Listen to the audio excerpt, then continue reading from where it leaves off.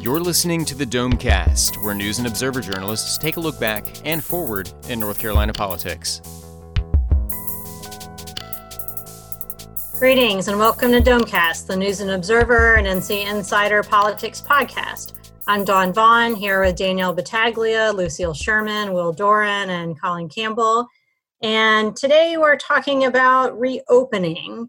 And a sign that we are getting closer to life going back to normal is that politicians aren't quite as rainbows and unicorns with each other as they were maybe a month ago. So they have differing views on when and how we should reopen, especially when you look at our neighboring states. And as our listeners, who I'm sure pay attention to the state legislature, know, and they arrived was also the day of a reopen protest. This is a group of people who have different individual ideas, it seems like, for what kind of reopening they want, and a lot of it connected to businesses and everyone that's unemployed. Will saw some of the protesters that first day and has also been covering unemployment, and we're at over 1 million claims. Or how many people are unemployed in North Carolina? So there have been well over 1 million claims, although that doesn't necessarily mean over 1 million people, because some people might have had more than one claim. Regardless, that's a huge, huge chunk of the state workforce. We only have around 5 million people in the state labor force. So, whether it's 800,000 or 900,000 or 1 million, whatever it might be, that's 15 to 20% of all of the workers in the state.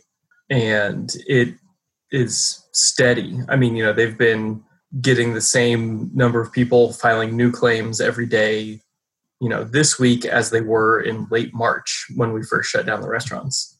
It really hasn't let up. It's just this constant drumbeat of people losing their jobs. And you've, seen that reflected a little bit in the protests.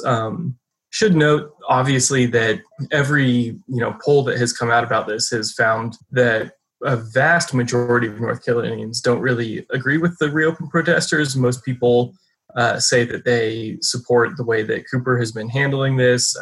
Even a decent number of Republicans are saying that, Roy Cooper, Democratic governor, is doing a good job on handling this. However, that does not mean that everybody agrees with him. We've seen these protests. They've been kind of waning in popularity.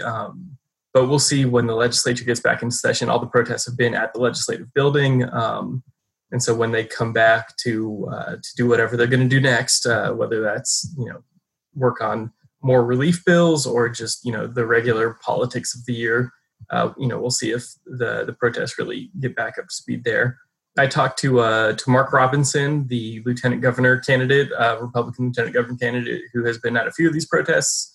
A few weeks ago, I spoke with him, and he said he was kind of surprised that, it wasn't just a bunch of Trump supporters out there, which was what he was maybe expecting. It was, he met some Democrats out there too, who just wanted to get back to work.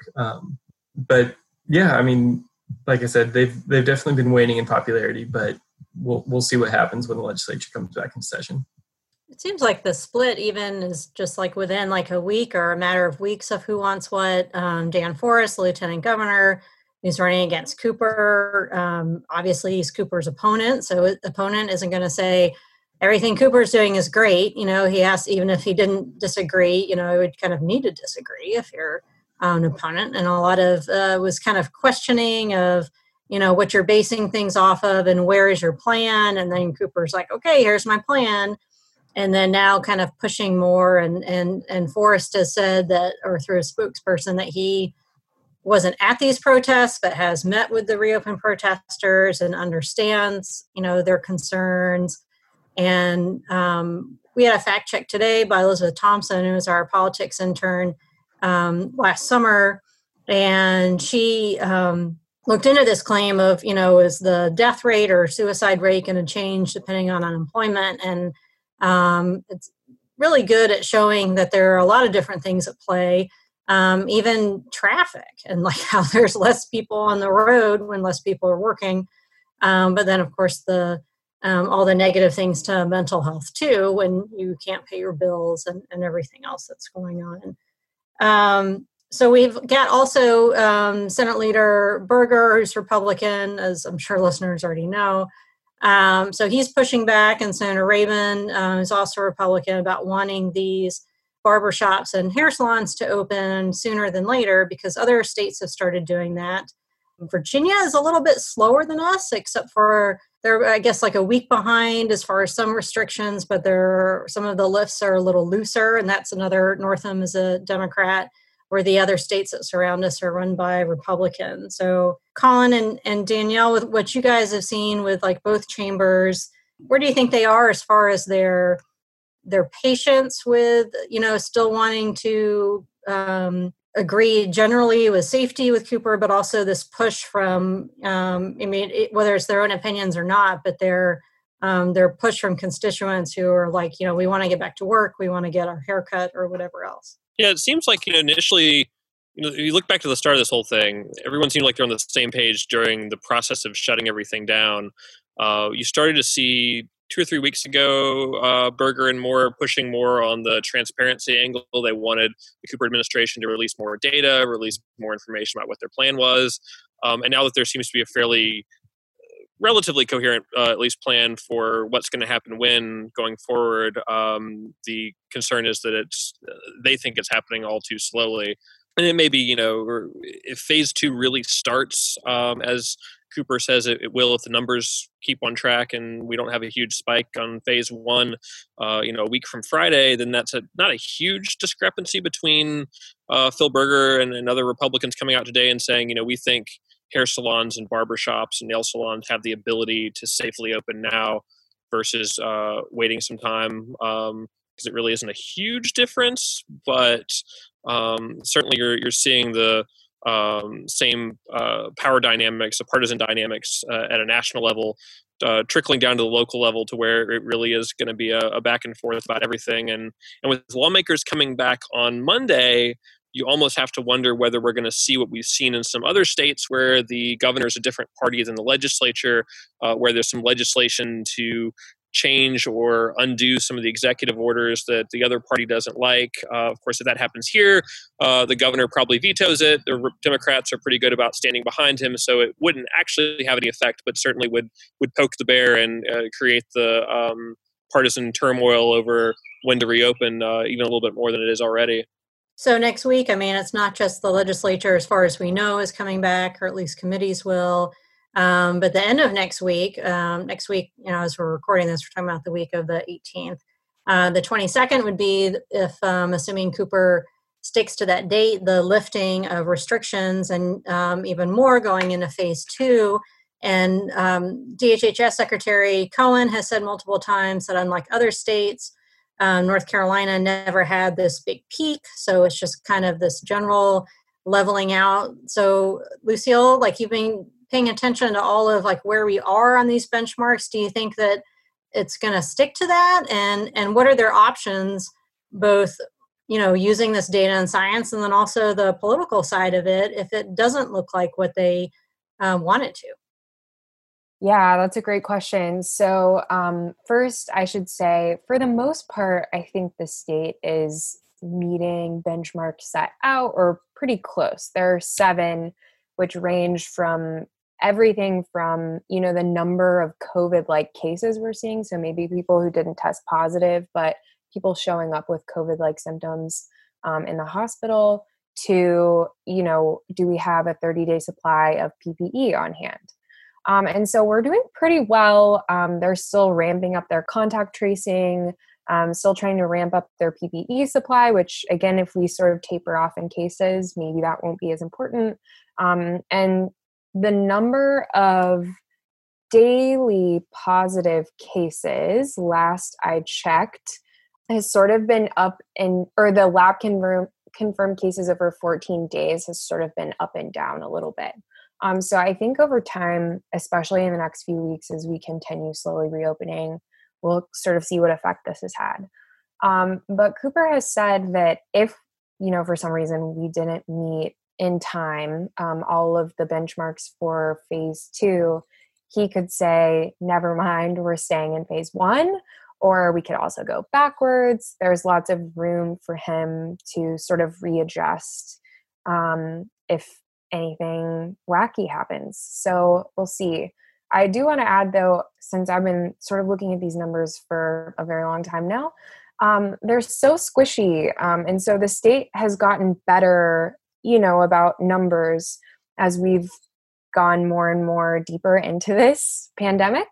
But some of the numbers aren't entirely reliable. The guidelines are still that if you don't have really extreme symptoms, stay home, don't get a test. And so I think that's really important to note as we're looking at these numbers. We have to remember that there's some margin of error in them as well. And if I can jump in on something you were just saying, Lucille, about, kind of the possibility of, moving between the phases and, kind of relying on the data to determine exactly when that happens.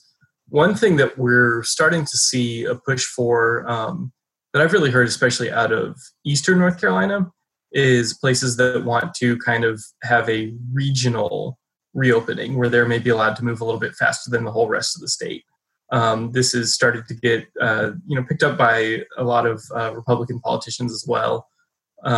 Cooper, for what it's worth, has said that he's open to this idea, but that for right now it's still too soon, that the health data still isn't really there. But I've talked to a couple different senators who represent pretty, big chunks of Eastern North Carolina who say this is something their constituents want. They think that, since they're in rural areas, that they're maybe not as affected by COVID as in the urban areas. Lucille, from looking at the data like you've been doing for us constantly, how does that stack up? I mean, are rural areas for the most part kind of less hard hit than the urban areas, or? I would say it really depends if there's a congregate living setting of some kind in the area or a meatpacking plant. So most of the rural areas, we still have one county that doesn't have a case, which is pretty impressive. Again, I don't totally trust the numbers 100%, but I think in a lot of smaller or more rural counties, we are seeing a smaller number of cases, but there are exceptions to that. If there's a nursing home outbreak or if there's a meat packing plant nearby or things like that, there can be a high number of cases. Siler City is the home of one meat packing plant, and they have, I think, the highest per capita rate of cases in any zip code in the state, which is really big. And then my other thought is, I wonder, and maybe Dawn, you can speak to this, but especially with border counties, how much will other states deciding to reopen really affect us? So yeah, if these eastern counties stay closed down, or if any border counties decide to stay closed, how much will other states reopening affect that? One of the very first questions when we first started covering this, I had heard from a reader, because, all of our, or most, especially our statewide work at the News and Observer appears in the Charlotte Observer too, most of the time, was that they, if you live and work in South Carolina versus North Carolina, and what should you follow? And this was even before statewide orders. So I think the whole Mecklenburg area probably has, I don't know, like if it's depending on how many people live, in a different part of the state, or going to the other state to get a haircut or whatever, or how many people actually did that. In Georgia, maybe, and there, of course, we can track that with, and there's been some data with cell phones, which is a little scary, Big Brother-ish, but we also publicize our movements too. So we're both being tracked and telling people when we're going places too. But I think something which you were saying, and Will too, about this whole regional versus the state, and if phase 2, let's say that starts May 22nd, and then I think Cooper said initially before the phases started that the next one would be 4 to 6 weeks maybe. So we're looking like end of July. And if that becomes a regional decision, that would save him from having to say something like, oh, I don't want the RNC to happen in Charlotte at the end of August, which is a big question mark there. And I don't know how well that would go over with a Democrat governor saying that. But leaving that decision up to Charlotte is, both, I could imagine, has multiple factors of why of why that would be. But even like this county, what's the county that doesn't have a case yet? What part of the state is it in? It's Avery County. I am new to North Carolina. What part of the state is that, everyone? That is just southwest of Boone.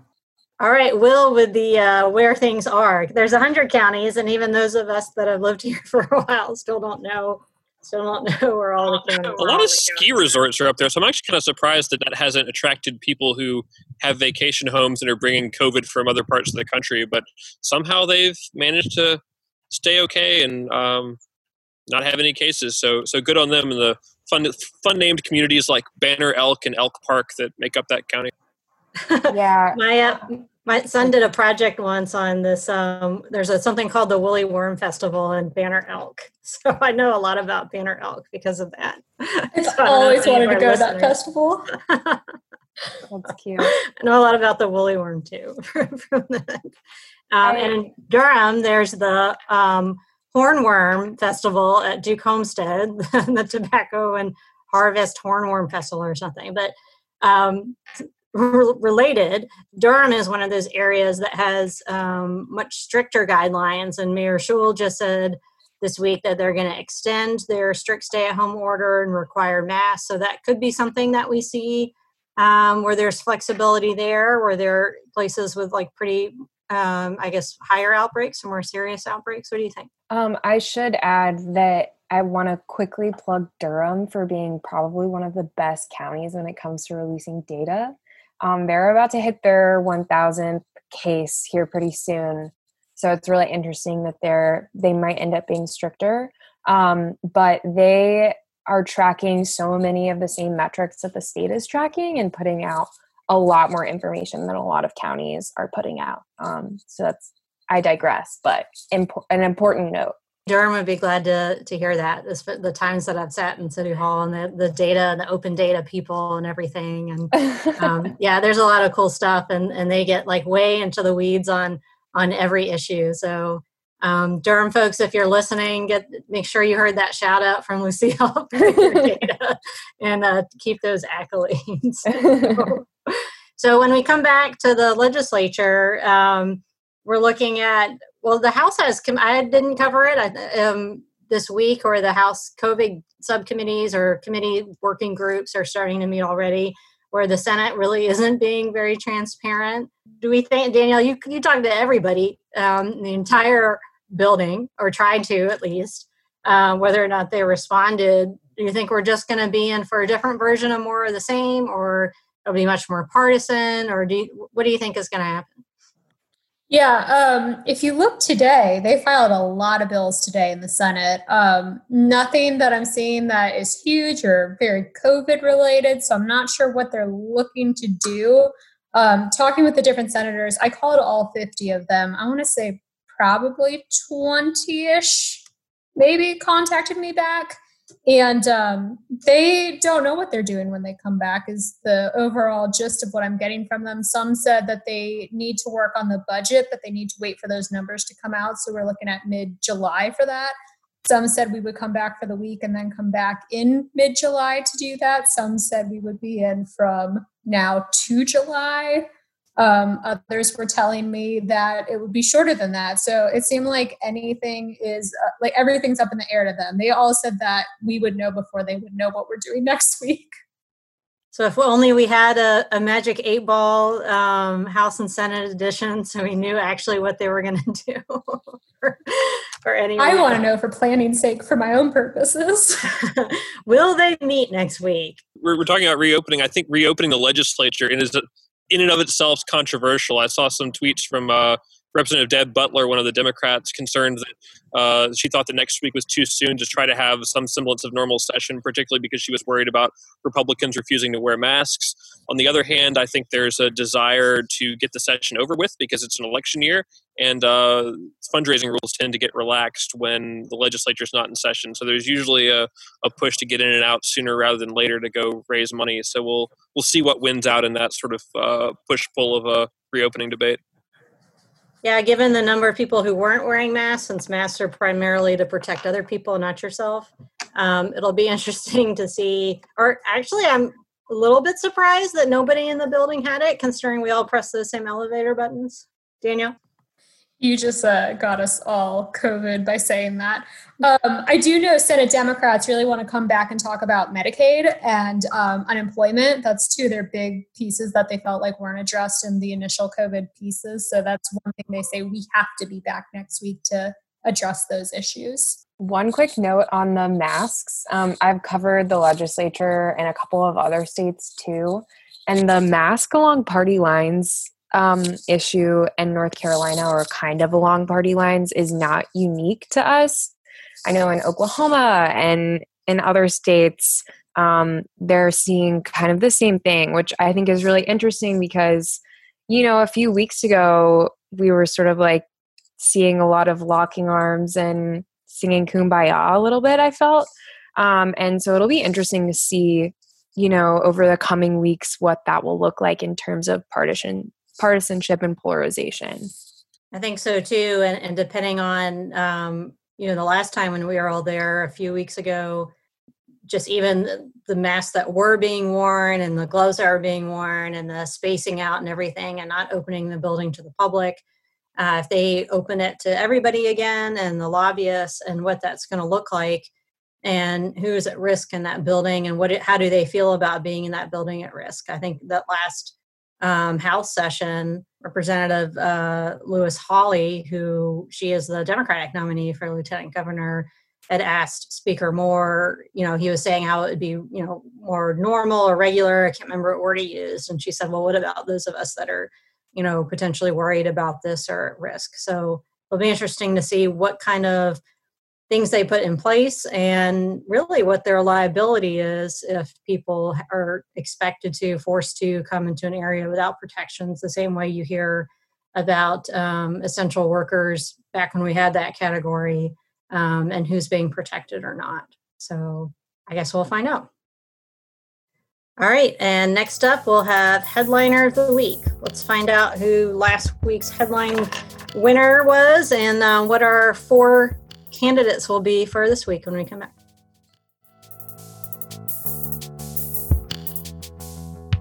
So looking at last week's poll on Twitter, the most official way you could possibly do a poll, we had coronavirus legislation was our winner at 34%. So that was Will's pick. Congrats to him on picking the thing that everyone thought was important. But murder hornets were right behind the legislation at 31%. Proposed state shrub got 22%, and face mask got 12%. So less love for face masks on that. So that means with Will winning last week, he sits out this round. And I guess we can see what people have got to nominate this time around. Dawn, you want to start? All right. So I think my headliner of the week are going to be our neighboring states, because a lot of times nobody really cares about our neighbors. We joke about how South Carolina is so much worse than North Carolina because obviously we're the best Carolina. Virginia, North Carolina, sometimes maybe every now and then you forget we touch, Tennessee and Georgia. But then you're like, oh, wait, what are they doing? And can this affect us? And so all of a sudden we're paying attention, or politicians anyway are paying attention to who our direct border neighbors are.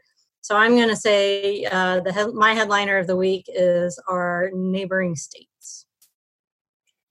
I think my headline of the week this week, though maybe could have been a headline in previous weeks also, would be Durham and its awesome data portal and dashboard and really great ways of looking at COVID data. So yeah.